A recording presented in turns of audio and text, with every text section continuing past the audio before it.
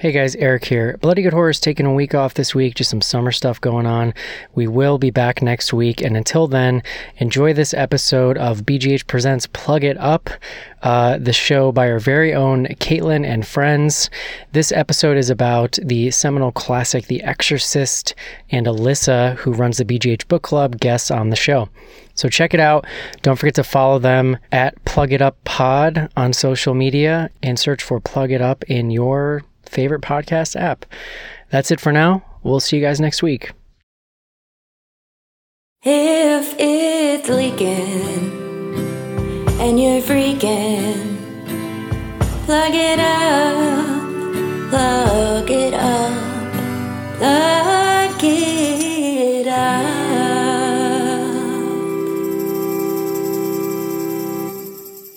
Hello and welcome back to Plug It Up, a podcast about the monstrous menstruation trope in horror. I'm your host, Caitlin Grant. As a reminder, monstrous menstruation is a trope in horror movies where a character gets their period and either simultaneously or in consequence undergoes a monstrous transformation of some kind. The best known examples of the trope are Carrie and Ginger Snaps, but there are lots of instances of this trope in the genre. In this podcast, we talk a lot about coming of age, puberty, menstruation, and gender, and we want to recognize and acknowledge that not all people who menstruate identify as women, and not all folks who identify as women menstruate. So any general uses of she, her pronouns and discussions about women menstruating stem from the depiction of characters on screen and aren't meant to generalize or pigeonhole gender or menstruation. Today, I am joined again by friend of the podcast, Alyssa. What an excellent day for an exorcism. Oh, that was perfect. Today, we are covering The Exorcist, the big daddy, the big mommy, the big daddy, the big baby. I don't know. It's a biggin. Great Pazuzu. The Great Pazuzu, The Exorcist. And Alyssa, I am so glad. I mean, I'm glad that you're here anytime, but I'm especially glad that you're here for The Exorcist. I'm stoked. It's one of my favorite movies of all time, and it is my favorite horror movie. I love it. I love it. I love it. So, The Exorcist, holy crap, we're here, we're doing it. The Exorcist was originally a book by William Peter Blatty. Alyssa has read the book a couple times, so I'll give her some space to give us insight on that later on. But first, I'll give a synopsis here at the top. I will say that the novel was adapted for the screen by the author, William Peter Blatty, and the movie's director, William Friedkin. And the book itself is said to retell the events of a 1949 possession and exorcism of a young boy. So we're kind of looking at like a loosely based on a true story deal. But anyway, so the film opens in Iraq, where a veteran Catholic priest named Lancaster Marin oversees an archaeological dig. At the dig, a sculpture of the ancient demon Pazuzu is uncovered, and Father Marin is visibly shaken. We see him struggle to move past the discovery as he wanders through the city. So then we cut to the meat of the movie. So the bulk of the movie stars Ellen Burstyn as Chris MacNeil, an actress stationed in the Georgetown neighborhood of Washington, D.C. to shoot a film. Chris is going through a divorce and is in Georgetown with her 12-year-old daughter, Reagan, played by Linda Blair, as well as 2 housekeepers and a nanny. While Chris is away shooting the film, Reagan discovers a Ouija board and makes contact with an entity that she calls Captain Howdy. We assume that the Ouija board is how Reagan comes to be possessed. It's not ever like A to B spelled out, but that's sort of what we're supposed to infer. Her behavior changes significantly and rapidly. So Chris takes her to several doctors to figure out what's going on. Despite numerous diagnostic tests, there doesn't seem to be anything physiologically wrong with Reagan. So the doctors prescribe Ritalin and send them home. At home, things just get worse. Reagan's bed shakes and bucks, and she becomes hateful and violent. Eventually, one of Reagan's doctors suggests that there could be something spiritually wrong with Reagan, and Chris MacNeil seeks help from priests. She enlists an initially unwilling priest, Dr. Damien Karras. He's a priest who also happens to be a psychiatrist. Father Karras is reluctant at first because he doesn't seem to believe much in demonic possession, and because he's going through his own shit with the recent death of his mother. Chris finally convinces Karras to observe Reagan and also confides in him that whatever is possessing Reagan killed the director on the set she's working on. Shaken by what he's seen and heard, he accepts. Reagan grows increasingly violent. She masturbates with a crucifix and assaults her mom. She begins to projectile vomit. She moves furniture and she begins to smell. The temperature in her room drops to freezing, and eventually she must be tied to the bed. Faced with what he knows will be a challenge, Father Karras enlists the help of an experienced exorcist, Father Marin, from the beginning of the film in Iraq. Together, the two priests embark on the ancient rites of exorcism in order to save Regan. This proves incredibly challenging, as the demon is strong and is able to provoke Karras by mentioning his recently deceased mother. Father Marin asks Father Karras to take a break and continues the exorcism alone. And when Karras returns, he finds Marin dead and the demon / Regan giggling. Exasperated, Karras commands the demon out of Regan, saying, "Take me!" The demon moves from Regan to Karras, and we see him overcome with possession. He moves towards Regan as if to harm her, but Karras fights back and launches himself out the window, falling down the famous staircase. As he lays dying, another priest gives him his last rites, and he passes. And the movie concludes with Chris and Regan's departure from Georgetown, with Regan recovered and having no memory of the events. And that's the quick and dirty of The Exorcist. Did I do a good job, Alyssa? Yeah, that was actually really great. I liked the whole bit about Father Karras dealing with his own shit. He was. I mean, we spend a decent amount of time with Father Karras and his mom before she passes. And I don't know, it builds for us. It's part of it. Anyway, so there's a lot to talk about here, from production to themes to reception and trivia.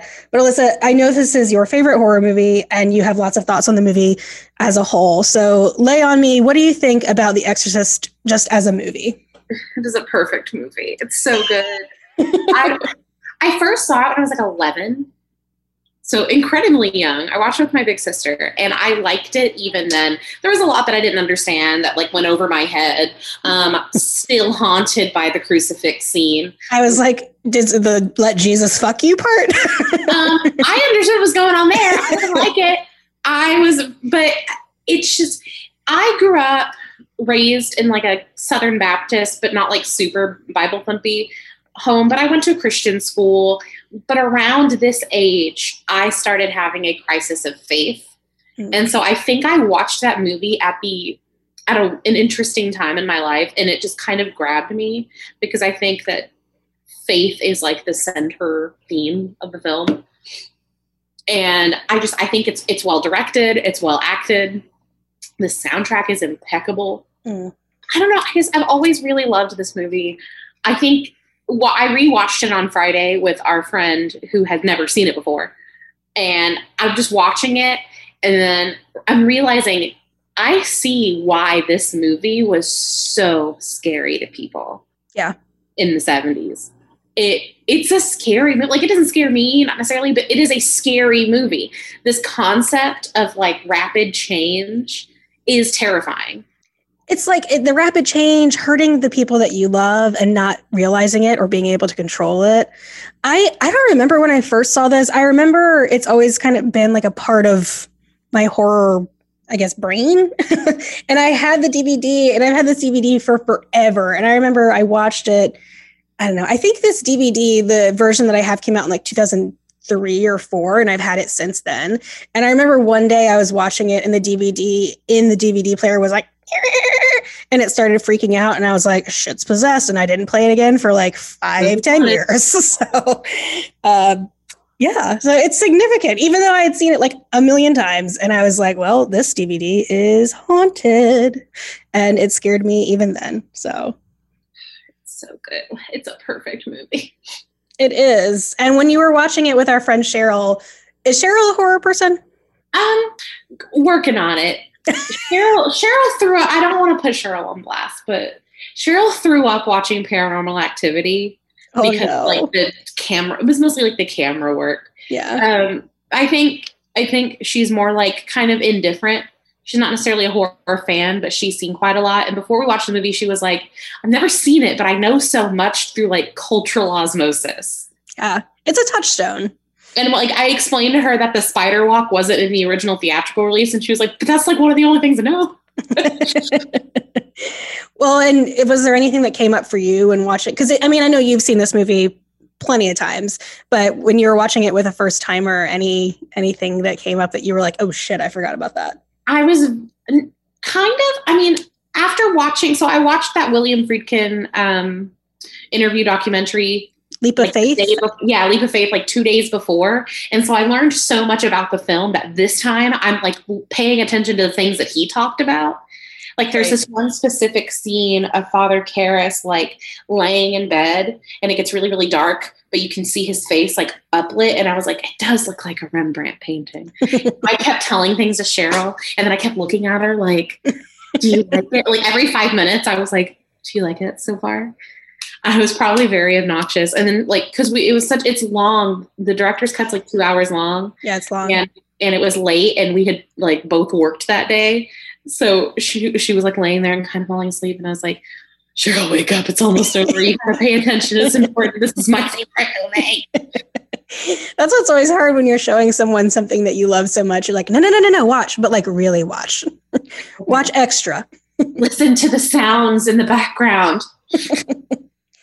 It is a perfect movie. I wholeheartedly agree with you. It's obviously important to horror. It's really important to me. So many iconic images and lines. I think probably the most iconic image being that of Father Merrin arriving in Georgetown, up in the purple mist, just silhouetted perfectly.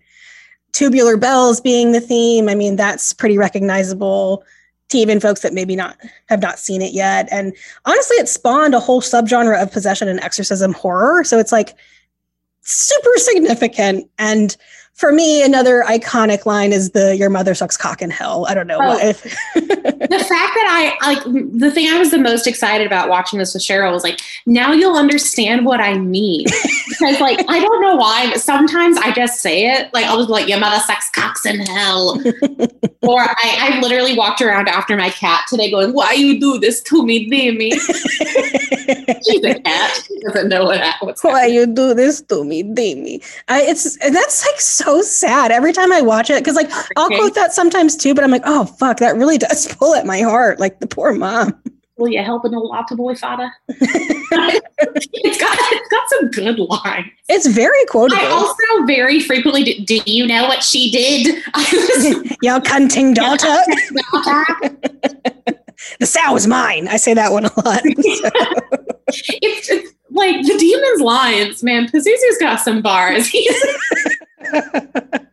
Pazuzu, I really like the do you know what she did, your cunting daughter. And I like, I don't know, when Father Karras asks him to, I guess, pull the drawer out or to like... What a vulgar, too vulgar display of power. God, that line is so good. Yeah. Yeah. Or like in due time.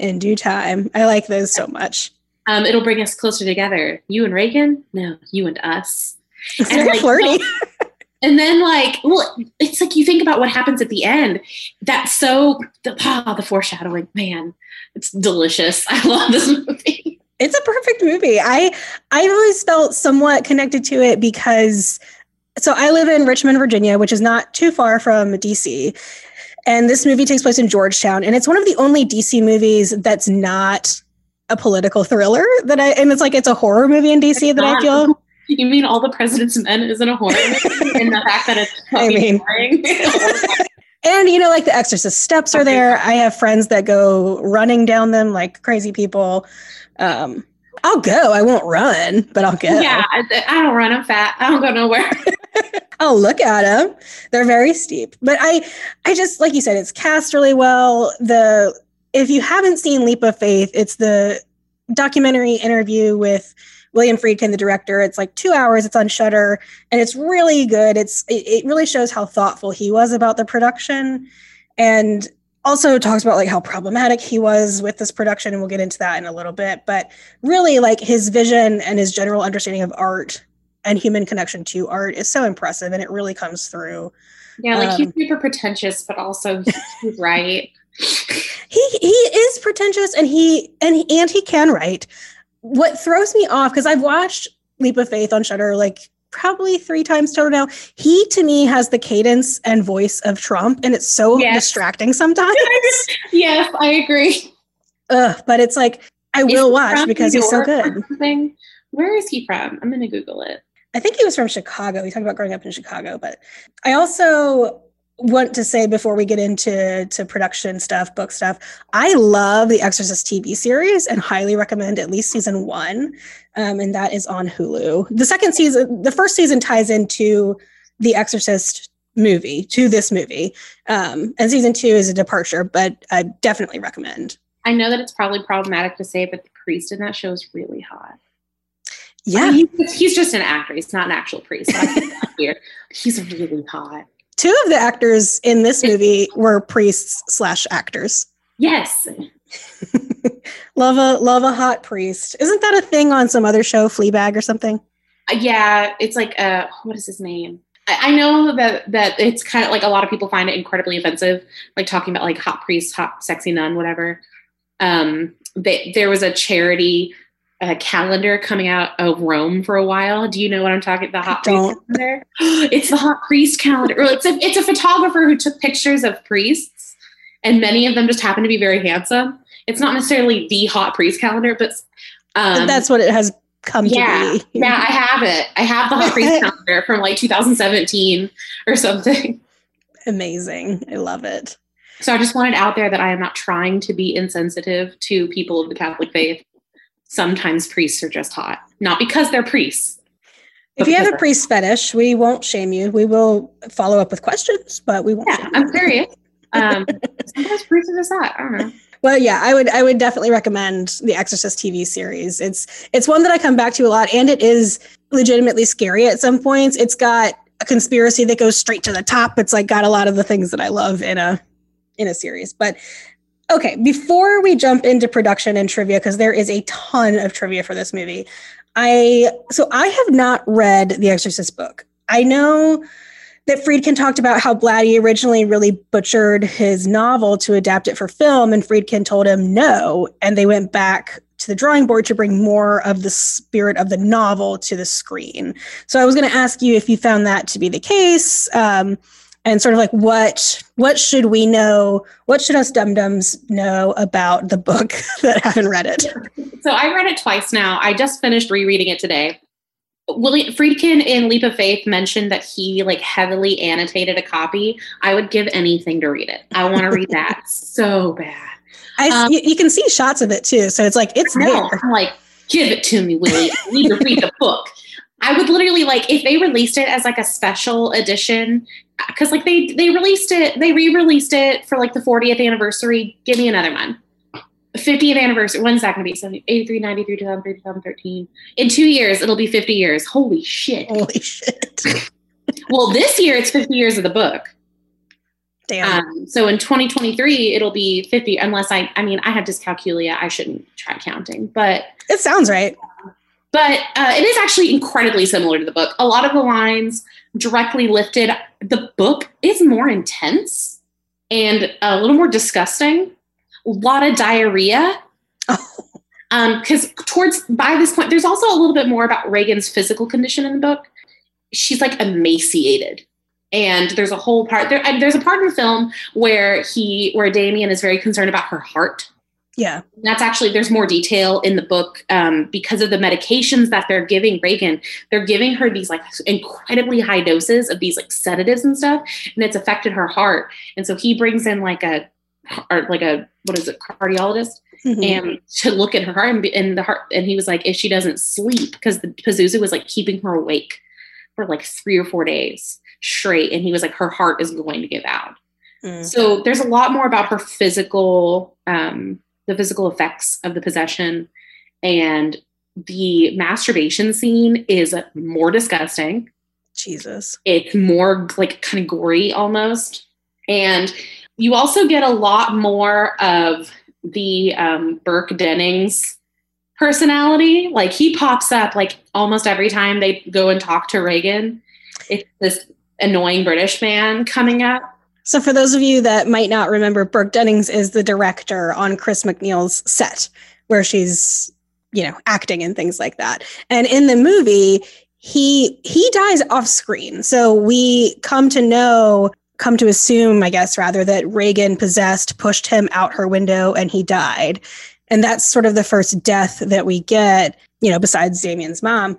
So like, He only has like, I don't know, maybe a handful of scenes in the movie. So it's interesting that he's so present in the book because the scenes that he's in the movie he's super obnoxious. Yeah, and it's something else. And there's quite a few plot points that they didn't include in the movie that I kind of wish they had.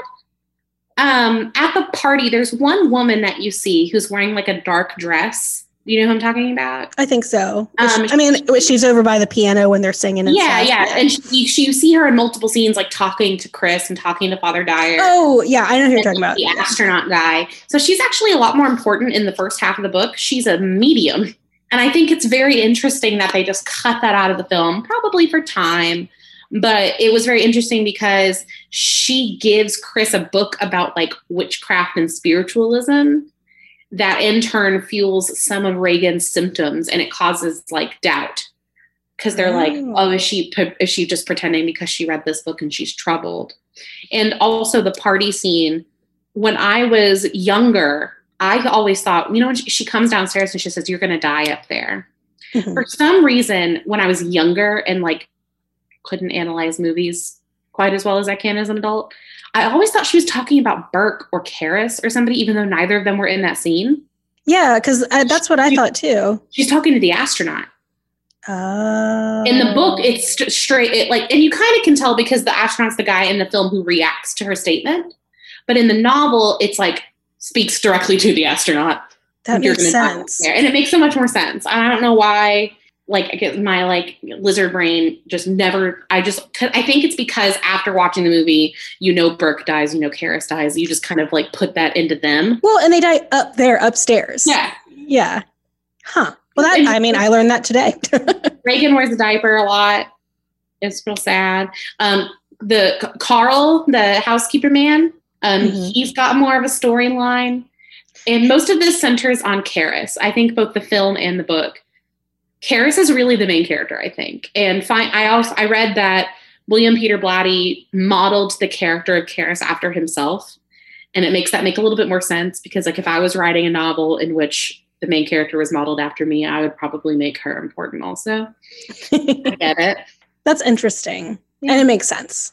Well, and I like what we do see of Regan's physical condition in the movie. Like at one point, I think she's got a nasogastric tube in because she's obviously not eating or getting any fluids. Her skin is like swollen in places because I'm sure it's infected. And then it's also like sallow because she's starved and she's like gray and her lips are all chapped and raw and disgusting. And yeah. They show the characters like when they see Regan or like when she's opening her mouth at one point, like obviously a terrible smell's coming out of her because you can see the actors like react to the smell, which I think is cool. Like that's something that I didn't notice on first watches. At one point in the book, she's like being Dennings, or Pazuzu is performing as Dennings and is insulting Carl with like the Nazi insults and stuff. And then he makes the room, he like farts and makes the room smell like sauerkraut as he's like making fun of. And so like,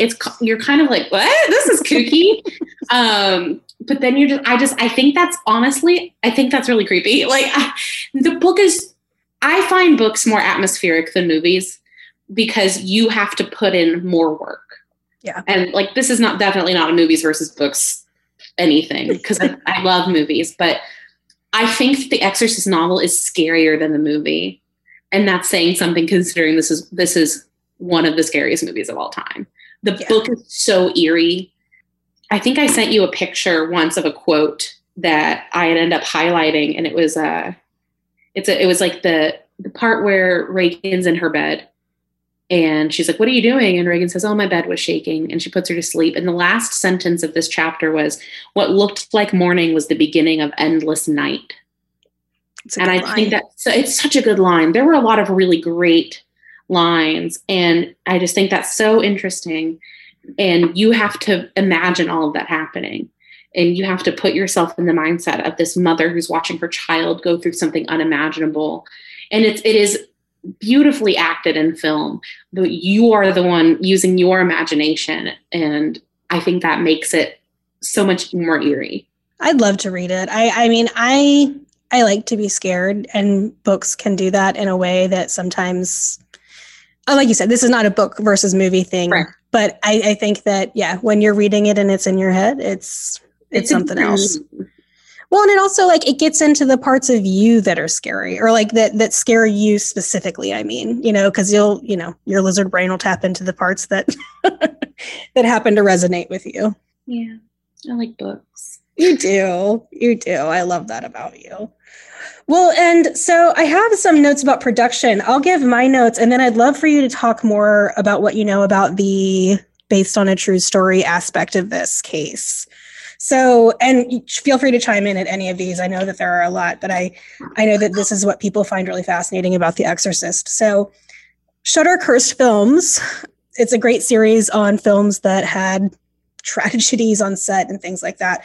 But there's an episode of Cursed Films on The Exorcist that talks about the deaths and accidents that happened on set. But what I want to talk about, so there was significant abuse of the actors. So both Ellen Burstyn and Linda Blair suffered long-term injuries. The cut of Chris MacNeil falling after being slapped is the take where Burstyn was injured. And she did not appreciate that take was used in the movie.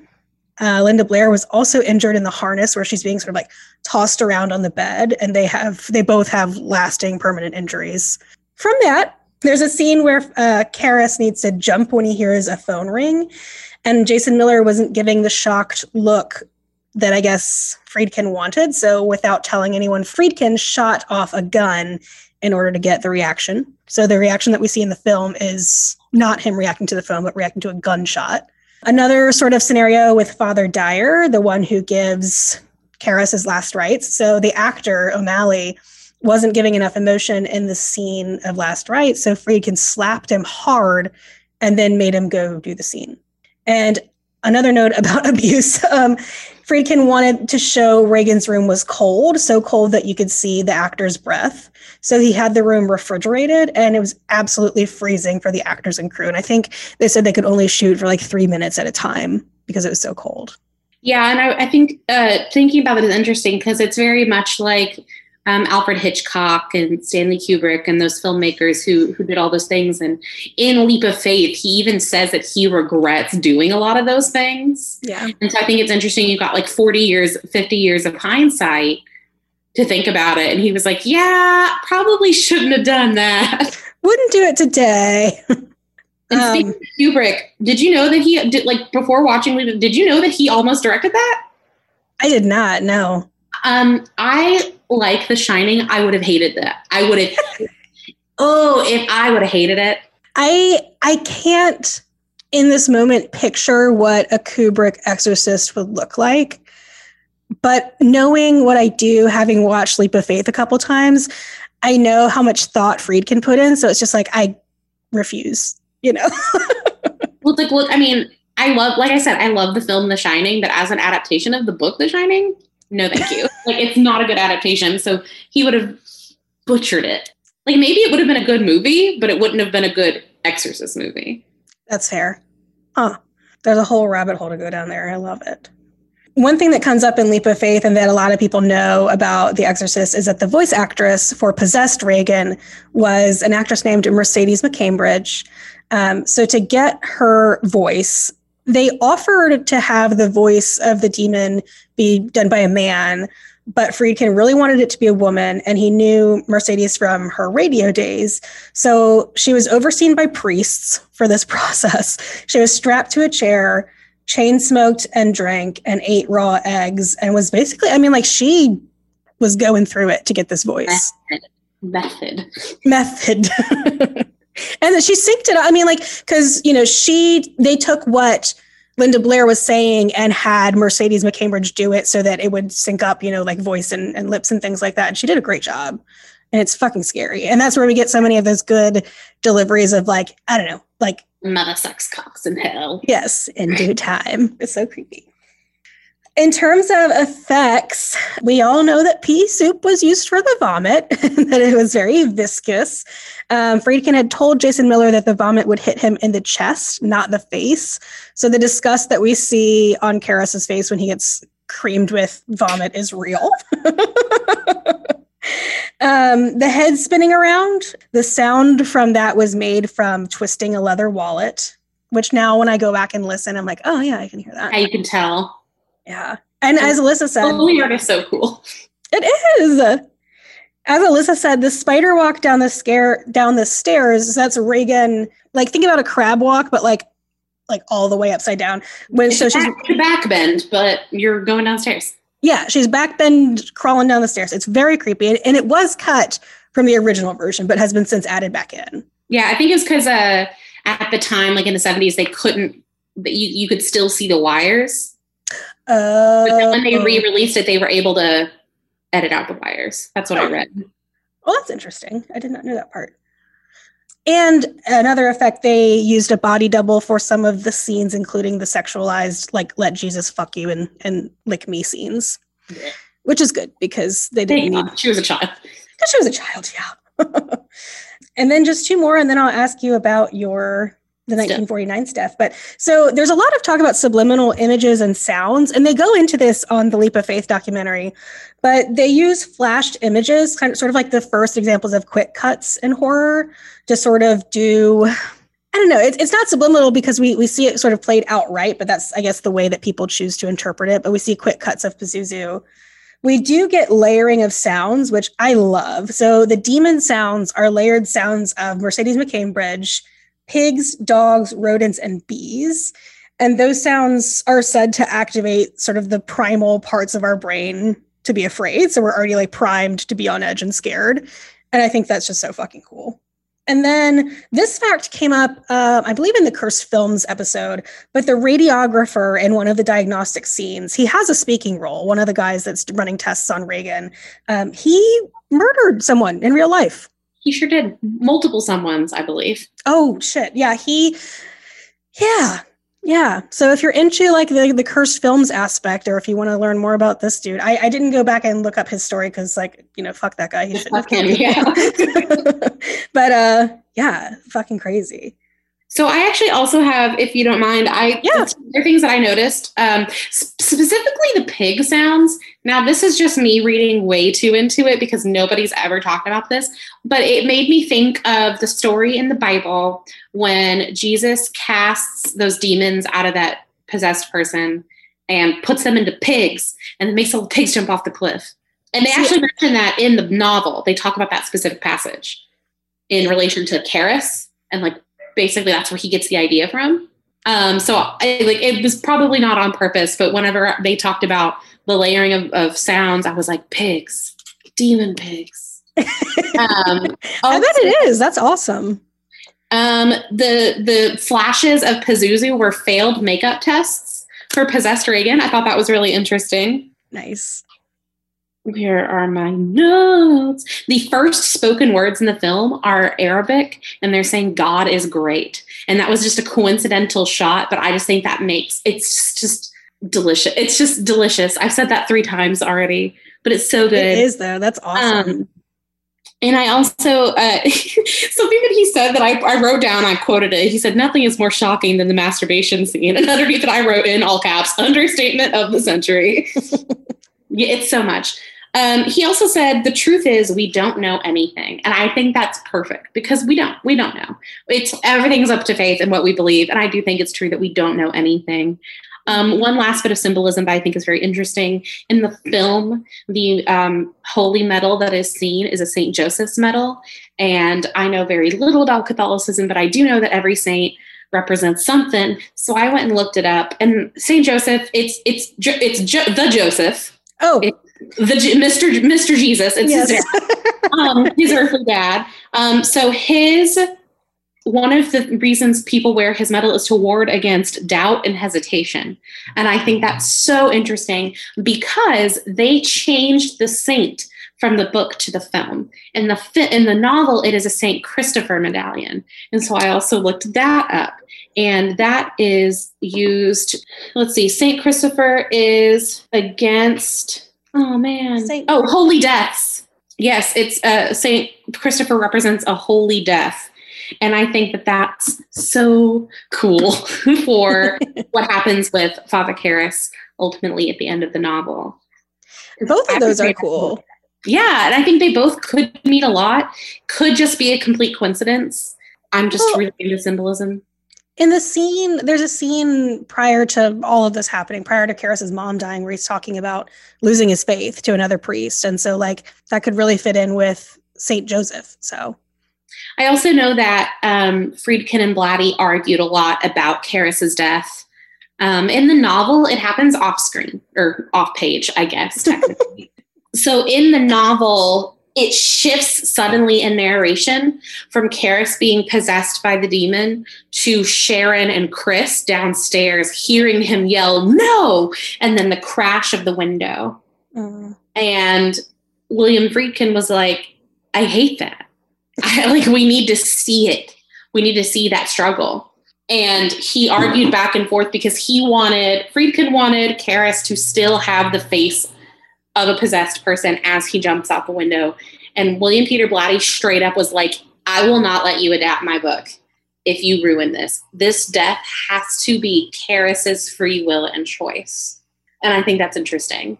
That is interesting. And I feel like, I want to side with Blatty on that one. Yes, I agree. And it ties into that holy death. I think that's a very holy death. I know that in the Catholic faith, suicide is a sin, but it's almost like a type of martyrdom. It is here. And and he does in the movie at least get to have his last rites with Father Dyer, and he asks for forgiveness in his way. Father Dyer was definitely in love with Father Karras. I'm just throwing that out. Oh, 1,000%. Yeah. There's also a line in the novel where Father Dyer basically admits to being gay. And I was like, yes, I knew it. Vindication. We knew it. I actually genuinely really like that guy's character. He's so nice. He's great. I love that he's one of the last folks that we see. Regan looks up at him and she doesn't remember the events of her possession or exorcism, but she looks up and sees Father Dyer's collar and obviously makes sort of the connection for his collar and then Father Karras and Father Merrin and gives him a kiss on the cheek. And it's very sweet. All right. So Roland Doe. So William Peter Blatty wasn't he a student at Georgetown? He was either a student there or he was living in the area, and he heard the story of the exorcism and possession of Roland Doe or Robbie Doe, multiple pseudonyms. So in 1949, this young boy got really close with his aunt, who was a spiritualist. They called spooky people at the time. They started using a Ouija board, and it's very similar to the book and the movie, started hearing thumps and furniture moving and stuff levitating and flying. And slowly things got way worse. He was suspected of doing it himself for a long time. And then finally they were like, okay, we got to get this kid an old priest and a young priest. Let's get this taken care of. He was actually exorcised in multiple cities. They moved him to St. Louis for a while to stay away. They were thinking maybe some fresh air will help him. Ultimately, he was successfully exorcised and went on his merry way. I think the actual guy died like a couple of years ago. Oh, wow. I watched, if you're interested and if you have Discovery Plus, they did like a little documentary called The Exorcism of Roland Doe. I watched it, but I have some problems with the story. I definitely believe in the concept of possession. I believe that anything is possible. Just like William Friedkin said, we don't know anything. Mm-hmm. However, all of the proof of the Roland Doe exorcism and possession it's very anecdotal. There are no longer any living witnesses. Mm-hmm. And they recently uncovered the diary of one of the priests who attended the exorcism. And if I knew 100% that that's the guy who wrote this, diary, I would be more inclined to believe it. But even at the time, there were a lot of people who really believed that it was a kid who needed attention, which is sad and probably true. This one author, he questioned a lot of these claims. He, to quote, he said he was simply a spoiled, disturbed bully who threw deliberate tantrums to get attention or to get out of school. Nobody ever actually heard the boy's voice change, or no priests. Mm. A lot of his symptoms are easily explained. It's, there's a difference between something that is inexplicable that is happening, like what was happening with Reagan. There was, he would get these marks and words on his body, kind of like Reagan's "help me." Mm-hmm. But it was always on places that he could easily reach himself, and they wouldn't ever happen when he was restrained. So I think that, is it possible? Sure. Is it probable? Not likely. Like I said, most of his symptoms of his possession weren't completely explainable. But it is very similar to the story of Reagan. And you can definitely, when you read about it, there's a Wikipedia article on it, y'all. It's easy to find. Or watch this little documentary. And the only problem that I have with the documentary, because it was interesting and you learn a lot about the story, is there's no counterpoint. It's all very for the possession being real, with very little examination of the counter arguments against it. Well, and it's so timely that this all comes back up, because we just had The Conjuring 3 come out, and the whole concept there is the devil made me do it, and trying to prove or disprove an exorcism. We had that in 2005 with the Exorcism of Emily Rose movie. So I feel like also based on a real possession exorcism. And those are so interesting to me. And I agree with you and Friedkin that, like, I don't know anything. I wouldn't pretend that I did know for sure or not for sure what could happen spiritually to another person. But it's just like, regardless of what, I guess, like the cause was or what was going on, it's just so sad. It's so sad what happened to that boy. It's so sad what happens to Reagan in this movie. And it's just like, so, I mean, you were talking about having sort of, you're sort of put in Chris's shoes in the book, just feeling so terrible for what's going on for her. Just all of these characters just put through so much suffering. And there's this quite lovely scene between Karras and Marin where he's like, why this girl? Why is this happening? And Father Marin, in the novel, it's much more, it's a much longer conversation. Father Karras says, what would be the purpose of possession? What's the point? And Marin says, who can know? Who can hope to know? I think the demon's target is not the possessed, it is us, the observers. And the point is to make us despair and to reject our own humanity, to see ourselves as ultimately bestial, vile, and putrescent, without dignity. And there lies the heart of it, perhaps, in unworthiness. For I think belief in God is not a matter of reason. It is finally a matter of love, of accepting the possibility that God could ever love us. And I know I'm just going to quote, you can cut any of it, but the one that really kind of got me is he says, I tend to see possession most often in the little things, Damien, in the senseless, petty spites and misunderstandings, the cruel and cutting word that leaps unbidden to the tongue between friends, between lovers, between husbands and wives. Enough of these, and we have no need of Satan to manage our wars. These we manage for ourselves. It's very Marin dropping bombs. And then going and dying like 2 pages later. And they do that sort of succinctly in the movie, because I think Father Karras asks him in the movie, like, why her? Why this girl? And his brief answer is to cause suffering, for us to suffer. But the way it's spelled out in the book is very beautiful and sad. Lovely. And like, if I were a person of more faith, I can see that, like, touching someone so deeply. And it touched me, even though I'm not religious. Yeah, no, I felt it. I mean, if I were like fucking Ed Warren or Lorraine Warren, I'd probably like get it tattooed on my fucking face. So.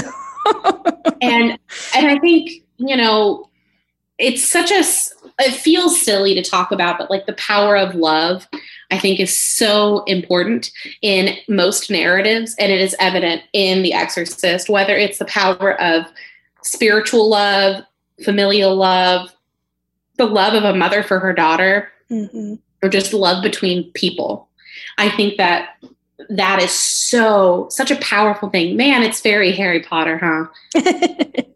No, but there's a reason it's universal, and there's a reason that there are a couple reasons that this movie sticks around so much. One of it being that it is so shockingly scary, and the other because that theme is so transcendent, Mm-hmm. Well, so speaking of reception, I did have a few facts about the release and reception that I wanted to go over before we wrap up. So this was released the day after Christmas, 1973. People lined up in freezing weather for hours to see it. I think they said about 25% of the people they interviewed said that they had read the book, and the rest were there for the hype, because it was just wild. So critics and others lobbied for an X rating, but due to how expensive it was to produce, it cost almost twice as much as originally budgeted. It took twice as long. They needed to recoup some of the money, so they went with an R rating, because if you get X, you're just not going to get enough screens. The movie blew up anyway and ended up grossing a ton of money. It was the top grossing horror movie for a very long time, eventually eclipsed by The Sixth Sense and 2017's It, but very significant in terms of box office. So in the theater, viewers fainted and vomited, and some theaters kept ambulances on standby. There were reports of miscarriages and heart attacks, but I don't think those were ever confirmed, but there was definitely lore about, it causing all these major health events. It was the first horror film nominated for Best Picture, and it did win Academy Awards for Best Adapted Screenplay and Best Sound. It was selected to be in the Library of Congress for its cultural significance. And it did bring about a fascination with demons, possession, and exorcism, spawning a whole subgenre of horror. And one sort of like unfortunate part of its legacy is this, like the trauma of Linda Blair. So Linda Blair played Regan, and she was a kid, obviously, and not just from sort of the abuse that she had on set with like her injuries and things like that, but also with the way that the media treated her. If you watch Cursed Films, I think it's there that I saw her interviewed, but they treated her as if she herself was demonic and not, she was like a child actress. And instead of holding, I guess, Friedkin or the production company responsible for, these reactions that people were reporting, they very much put that on Linda Blair, who was a child at the time. And that's really fucked up. I think she works with animals now, but she does not like to talk about, she doesn't like to talk about it, it seems. Which is unfortunate, because I would give anything to talk to her about that. But I will respect that. We can hang out with some sloths, Linda, if you want. Yeah, we don't get, so Linda Blair is not in the series, the Exorcist series I talk about. We do get Gina Davis, who is just great. But so you brought up themes of the power of love, and I just to relate things back to the theme of the podcast, I want to read a quick passage from Bitch Fest, which is an anthology of essays from Bitch Magazine. This is an older book. I think it was from 2006. But Bitch is an amazing publication. I'd love for everyone to support it. And this is an article from summer 2003, an article called Bloodletting, Female Adolescence in Modern Horror Films by Tammy Oler. So she explains how The Exorcist fits in with monstrous menstruation. And I'll just read a quick little passage, but she just captured it so well. So she's talking about monstrous menstruation, Carrie, ginger snaps, Audrey Rose was mentioned.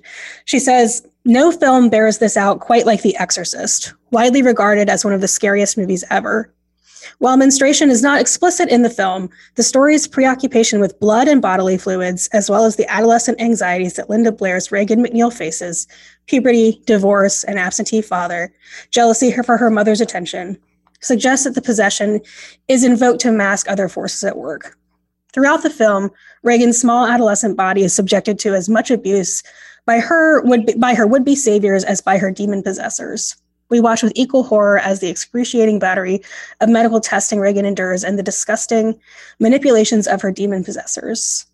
Regan transforms from girl to female portal so thoroughly that her character's only cry for help is literally written on her body, "Help me," spelled out in the raised skin of her stomach. Mm. Yeah, so we talk a lot on the show about how possession movies fit this monstrous menstruation trope well, feeling as if your body's not your own, personality and hormone changes, feeling downright demonic, a fascination with, bodily fluids, and confrontations with loved ones. So it's all there. And yeah, it's fucking brutal. The whole, she's being violated in multiple fronts. She's being spiritually violated. She's being physically violated. There are also quick content warning for sexual assault talk. There are hints throughout the novel, especially, but you can kind of get it in the movie, that she may be being abused by Burke Dennings and possibly her father. There are some small references to this concept. Mm-hmm. And I think that's especially evident in the fact that the demon is named Captain Howdy and her father's name is Howard. Oh, I see. I didn't know that. And there's also, I just thought about this one scene in the novel that truly terrified me because of this implication. There is a scene where she is running through the house and hides behind her mother, and she's screaming, "He's chasing me, he's chasing me." And hiding, cowering behind Chris and pointing at nothing, saying, "Captain Howdy is chasing me." Oh, that's awful. And this poor girl is just being like, she's at that age of pubescent adolescence, and just goes through all of that. And it's unimaginable horror. That's brutal. It's interesting that you say that. In the series, the TV series, Captain Howdy is a physical person, or it's, he's represented by a physical actor at least. And there are scenes where the possessed person, the possessed young woman in the show, who is not Regan, she's like made to kiss Captain Howdy. So there is sort of like some, weird assaulty stuff going on there. But it's, man. There's so many layers to this, and to layers to just like this experience. Like it all comes back to Shrek, really. We went over most of the scenes and symbols, I think, but Alyssa, I know that one of your favorite scenes is the shot of Regan up against the purple light of the bedroom where she's got like one arm up. I love that you remember this about me. It is one of my favorite shots of just film in general. I think it's beautiful. I knew it was one of your favorites, and I just wanted to touch on that. It's also a very sad scene. It's powerful because it's like, oh God, like she like at that point in the movie, you're like, she might die. Like it's brutal. But I just, I wanted to open it up if there are any other scenes or like, shots that you wanted to talk about. I really love the scene at the beginning when Father Merrin finds the Pazuzu head. And just what I love, and I think it's brilliant filmmaking and writing, is that it's never laid out exactly what he's picturing, but that he's got this impending sense of doom. And it's like he's having a premonition almost. He knows what's going to happen. He knows from the minute he walks into that house that he is not leaving. Yeah. It's hard because like we see Father Merrin taking his pills. He's a very old man, and he's like shaking when he's drinking tea in Iraq. So it's like, that he's ill sort of, but you also know that his hand is trembling because he knows the shit is about to blow up. you know that Max von Sydow was only like 44. No way. They put makeup on him to make him look old. He looks old as shit in that movie. Dude, he's like fairly young. And I think that's hilarious to me. Like, I think that's brilliant. I did not know that. He looks so old. And obviously the iconic lamppost shot, I think, is amazing. I desperately want like a canvas print of it. So people can come in my house and be like, wow, look at this beautiful print. And I'm like, oh yeah, that's the cover of The Exorcist. But I don't, and I can't tell you why I love that one shot of Regan on the bed so much. Not when you can see the statue of Pazuzu. I don't care for that. But but when it's like her silhouetted. In fact, it's almost holy. Yeah. And I think that there's something about that shot of just, you don't really know if it's Regan or Pazuzu doing that, but just the reaching for something, whether it's the demon reaching for, I don't know, demon power, or Regan reaching for salvation. There's just something so beautiful aesthetically about it. Yeah. And I mentioned it earlier, but another favorite clip scene shot is the one of Father Karras with where it's like only front lit on his face, and he looks like a Rembrandt painting. And he's such a handsome man. Like, he's such an interesting looking dude. Yeah, he's got an interesting face. He does look like a boxer. He does look like a boxer. Well, one that came up a lot for Friedkin in Leap of Faith was there's a scene with Detective Kinderman, I think is his name. There's a detective in the movie that's sort of aware of what's going on. And he comes to the McNeil household to sort of talk with Chris about what's going on. And you can tell that he's suspicious of Regan. And Chris is obviously very protective of what's going on. And there is sort of a drawn out scene that's really tense that it wouldn't have been one that I cared much about, but Friedkin, the way he talked about directing it. Yeah, it's a really like how thoughtful and impactful and how tense that scene really was. That was pretty cool. I liked that. And I love the way that the tension gets broken. I think it's very cool. He's like, can I have an autograph? It's so good. In terms of like, for me, final thoughts, there's so much to know, love, and dislike about this movie, just in terms of the way it was, made and the things that maybe happened on set. But it's one of my favorite movies. It's It's really good. I definitely recommend Cursed Films as well as Leap of Faith. Both are on Shudder. Shudder sponsor the show. I love the series. I just love this movie. It's a classic for a reason. And if you're interested in the book at all, it is like $3.99 on Kindle. I know that Jeff Bezos is the devil, but like $3.99 on Kindle. We're all victims to capitalism here. There's no ethical consumption under capitalism. We do what we have to do to survive. The audiobook is narrated by William Peter Blatty. And so I love it when the authors narrate their own books. There's like an extra layer of just like love. Here, bringing it back to love. But you can like feel it, when you're listening to an author read their own work. That'll be you one day. Okay.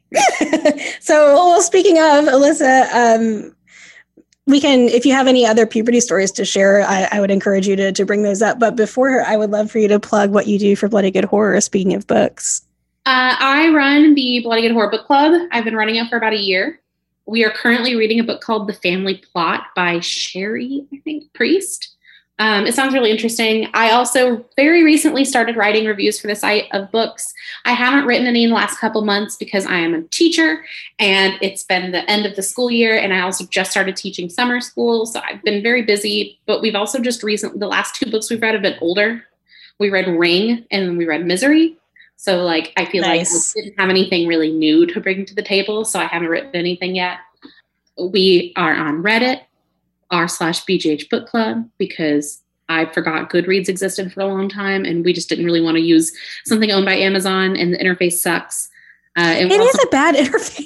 It's not very user-friendly. I've also a lot of us have shifted over to using an app called Storygraph, which is a Black-owned business, and it's really, really cool. So you can track reading much in the same way you can on Goodreads. You can even import your Goodreads data. So you don't have to sit there like me, who I've read like quite a few hundred books in the last few years. I didn't have to do this one by one. And you can do like quarter, like point values. So instead of just doing whole, like 1 star, 2 star, 3 star, you can do like 4.25. Nice. You can also tag for like keywords. So if somebody specifically wants to read a book, like since I finished rereading The Exorcist, I tagged demonic possession.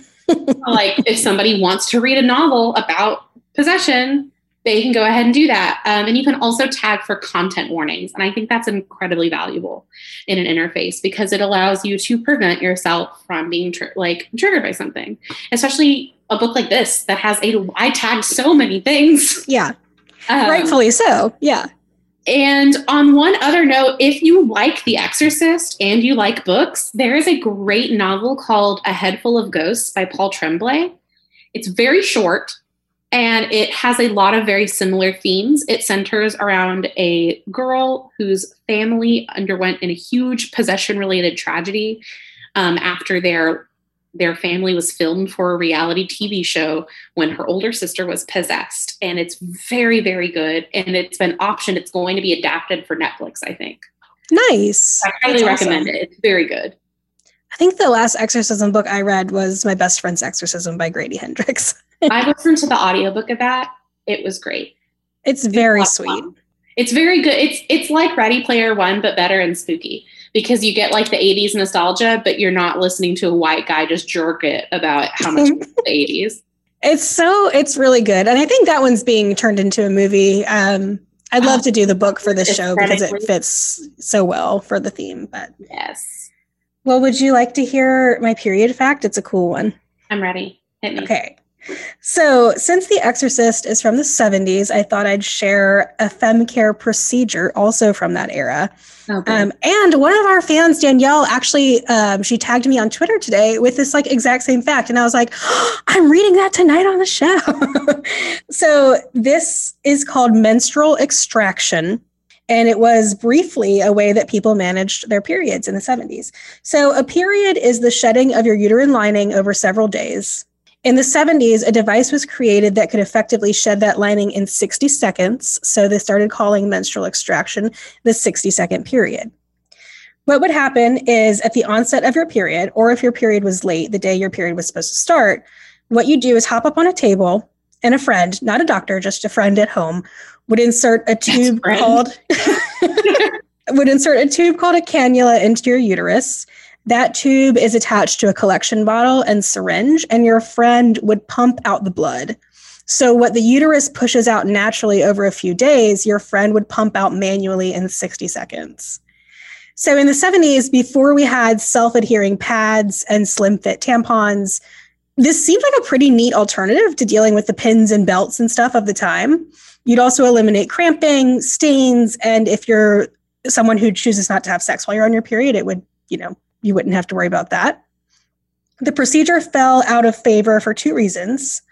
One, doing that presents the opportunity for infection, especially doing it at home with friends in an environment that wasn't sterile. And secondly, anti-choice groups rallied against it when the procedure became known as a mini abortion because oh my gosh.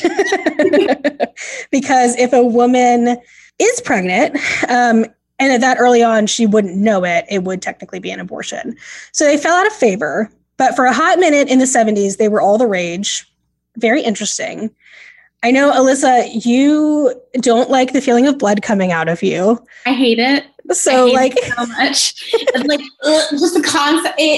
So I know this is a weird way to get to this point. I have ADHD and I'm hyper aware of certain sounds and sensations and textures. I have a lot of weird food texture problems. And I think that kind of falls under that. When I'm on my period, which we're getting over that whole situation. I'm hyper aware of my body just at all times as a big woman with self-esteem issues. And then so ever more so when you're all sensitive, you're feeling weird. And just if I happen to have to wear a pad or even a panty liner, because we're at the beginning and we're not sure what's happening yet. And I'm standing in my classroom teaching and I will stop mid-sentence and just be and on page 30, and then I just feel it and I can't think about anything else. Yeah. And I know tampons aren't necessarily great for you, but my body, I cannot angle myself to use a cup. My stomach is too big and I'm not there yet. I'm trying to work up the bravery to try. Well, and everything's different for everybody. I'm not a cup or a tampon user because of my own sort of comfort issues, but yeah, I mean, I can see where this would have appealed to people, getting it done and not I don't mind being on my period, but I know for some people it is truly miserable. And I can see where people would be 60 seconds, vacuum it out of me. And I have no problems being naked in front of my friends. Andromeda, get that period right out of Alyssa. Yeah. I mean, I did ask her, I got her to start watching New Girl with me.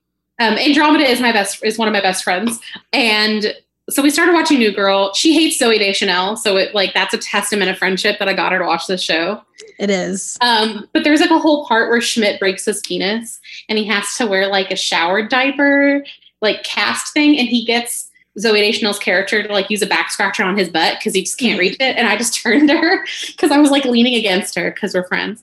And I just hey, would you scratch my butt like that? And she was yeah. Oh, Friendship, baby. I have no problem being naked in front of my friends. I don't know if I want to turkey baster your uterus out. I don't know if I want to do that. I would if my best friend asked me to. If Ashley or Andromeda or even you, I would do that for you, boo. I would feel real weird about it, but I would. Oh, I would lose my mind. I'd be ah! I would just sit there and be this is weird. This is weird. Welcome to my downstairs mix-up. I hope my neighbors can hear everything. I hope they can. You hear their baby enough. They can hear our. Oh no, I'm supposed to be the good neighbors right now, not the screaming baby neighbor. These are my fun neighbors who have a cute dog. Well, then they can be a part of the show too. Lila, how do you feel about The Exorcist? How do you feel about menstrual extraction, little dog? It just the whole time you were describing it. It's not a judgment thing at all. It's just the imagining the sensation of I can't. Yeah, it's something. And it's so funny. So it's mentioned in a couple of the books that I've been using for research, one of which is Flow, which has been just a phenomenal read. And the other is Curse, A Cultural History of Menstruation. And that book is from the 70s. So Flow talks about menstrual extraction sort of as this relic of this weird moment in the 70s where people were doing it. And Curse presents it as this a modern woman's way to manage her period. And it's this will revolutionize the way we handle things. And it's oh, well, If there were a safe and sterile way to do that now, I would potentially be interested in it. A potential candidate. Yes. Under the right circumstances. Well, I thought of you just because I know that you do have sensation stuff around periods, and that, a lot of people do. And I can see where, especially if someone has like intense cramping issues, or if they have, endometriosis type issues. Yeah. So, it wouldn't be for me, but I can see. 90% sure I have PCOS. Like my doctor and I've like narrowed it down basically to PCOS. She hasn't sat and told me, but we all know it's true. It's an exclusionary diagnosis anyway. So it's like, you probably have it. Same. Yeah. Well, I mean, like we checked everything. We even checked my thyroid and my thyroid's fine. And then I started taking birth control. Magically, more or less normal periods. Better than the time, I think I mentioned this on the Audrey Rose episode, 93 days. Insanity. It was miserable. Well, I'm glad that we're not in a 93-day period right now. No, we're not 93-day fianceing this. I can't. Well, Alyssa, thank you so much. You are always incredible, and I was so excited to have you on this episode because I know how much this movie means to you. So thank you. You're welcome. Thank you. We are Plug It Up Pod on Instagram and Twitter.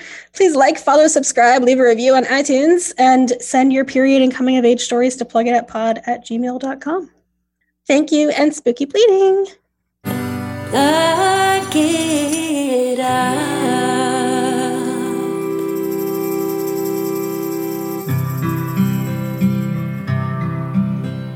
Plug It Up was created, hosted, researched, and executive produced by me, Caitlin Grant. Creative support, audio engineering, and post-production were provided by Eric Newell. Creative support and thematic direction were provided by Elizabeth Kyle.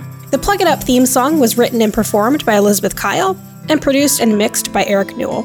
Art design, including the logo, is by Darren Heinerman. And I want to give special thanks to John Schnars and the Bloody Good Horror crew. I'd also like to give thanks to the guests, my family, and friends for their support and encouragement. Plug It Up is a Bloody Good Horror production.